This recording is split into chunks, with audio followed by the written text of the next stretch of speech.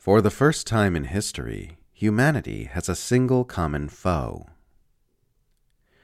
During a 1987 speech before the United Nations, Ronald Reagan spoke positively about the unifying effect that an alien invasion would have on humankind around the world. In our obsession with antagonisms of the moment, we often forget how much unites all the members of humanity, Reagan said. Perhaps we need some outside, universal threat to make us recognize this common bond. I occasionally think how quickly our differences worldwide would vanish if we were facing an alien threat from outside this world.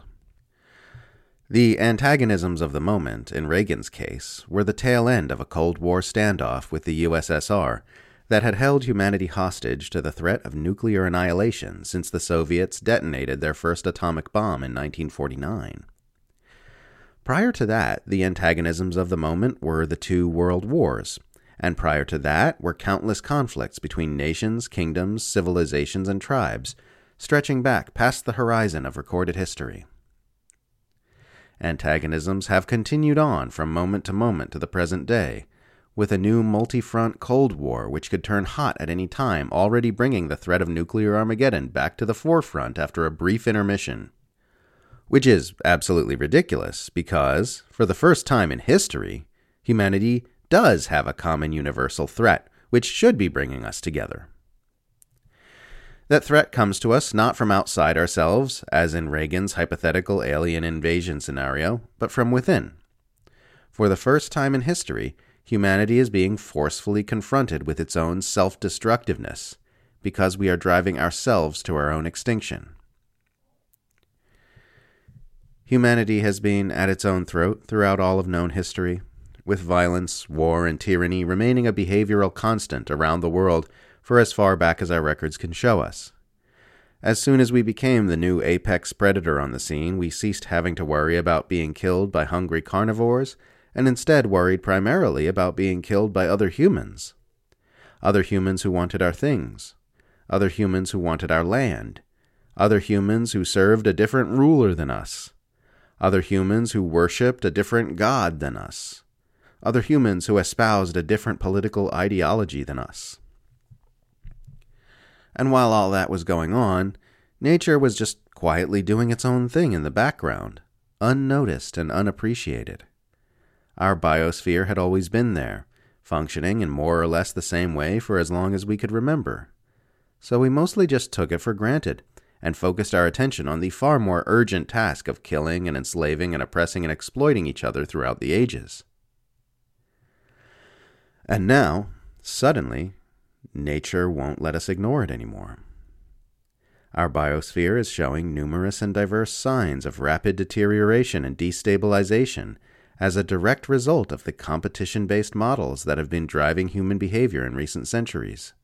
And if we don't come together as a species to drastically change the way we're collectively functioning on this planet, we're going to lose the only home we have.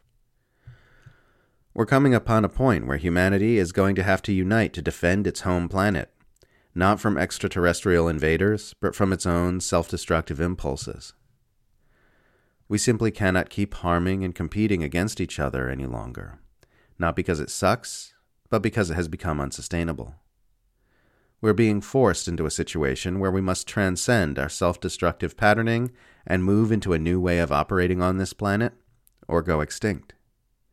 We will annihilate ourselves by environmental destruction or nuclear war if we don't drastically transform our own behavioral patterns very soon. In this sense, we are being existentially confronted as a species by forces deep within ourselves, deeply unconscious forces, ancient forces, forces which have been whipping around inside within us in some form since before our evolutionary ancestors first walked upright.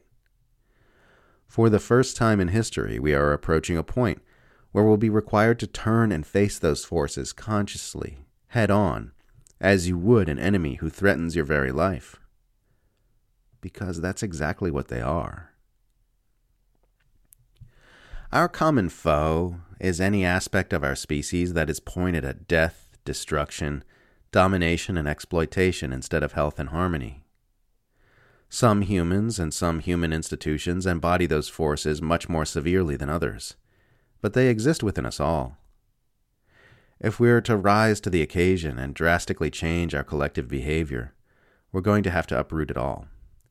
Only then can we become a truly conscious species and proceed to the next stage in our adventure in this world. Every species eventually hits a point where it must adapt to changing situations or go extinct. We're arriving at ours currently. I don't know exactly what it will look like if and when that adaptation occurs, but I think we can probably assume it would look like a rapid increase in awareness of the forces which drive our behavior, both individually and collectively. Like an addict who has hit rock bottom, we're going to be pressed hard to look at what makes us do the things we do. On an individual level, that will come down to the psychological constructs and inner habits interwoven with the ego, which can be dispelled with rigorous inner examination. On a collective level, it will come down to the systems, institutions, and people who are keeping humanity locked in its self-destructive patterns, which can be dispelled through revolution of all varieties. That seems to be what we're headed toward as humanity begins to turn and face its collective enemy. Either a massive explosion of consciousness, or a horrific, self-inflicted extinction.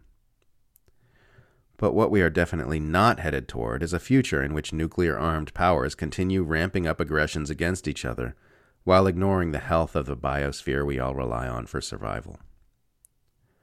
One way or the other, those days are coming to an end. It's no longer about nation versus nation, ruler versus ruler, group versus group, person versus person. It's about humankind versus extinction. It's a fight that can only have one winner, and it's a fight we can only win together.